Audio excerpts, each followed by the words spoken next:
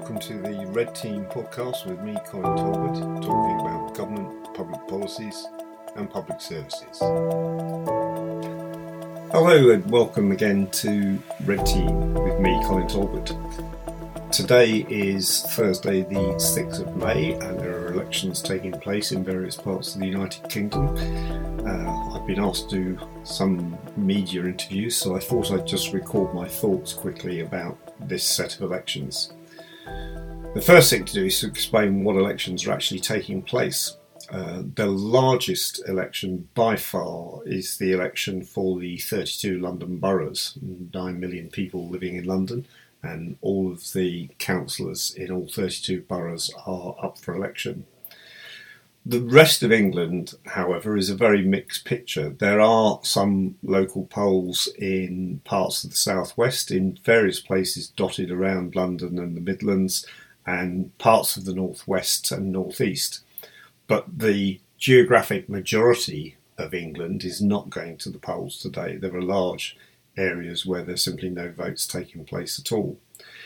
In Scotland and Wales, all the local authorities are up for re-election, 22 local authorities in Wales and 32 in Scotland. And in Northern Ireland, no local authorities are up for re-election, but the Northern Ireland Assembly is up for re-election. So of these elections, the most important in terms of numbers of voters going to the poll are clearly Greater London. But probably the most important symbolically is going to be the elections in Northern Ireland, where there's a strong possibility that Sinn Féin will emerge as the largest party. And probably the third headline, as it were, that's going to come out is what happens in Scotland and whether or not the Labour Party overtakes the Conservatives as the second party. Most of these elections previously took place in 2018 when Labour did extremely well.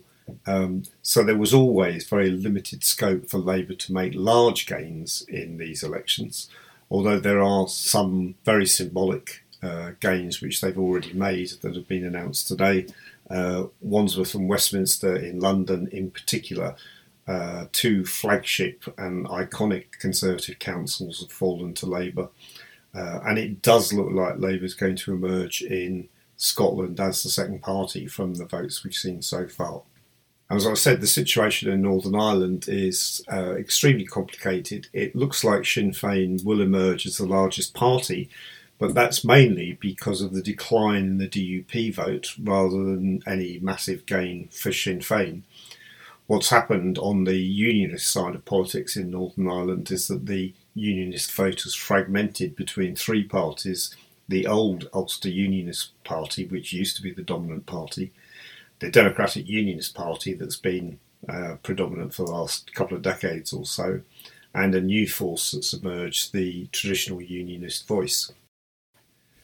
There's one other big development in Northern Ireland, which is that more and more voters are opting for neither nationalist nor unionist parties, with the emergence of the Alliance as possibly the third largest party in these elections.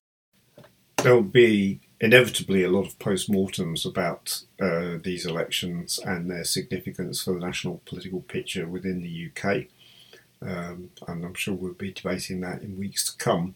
But I think the most important by far is going to be what happens in Northern Ireland and whether or not Sinn Féin emerging as the largest party, if they do, and therefore being eligible to take on the First Minister's role, is going to lead to a large-scale political crisis. And if it does, I think that's going to present huge problems for the British government. So that's my quick 5-minute explainer. I hope it's been useful. Bye.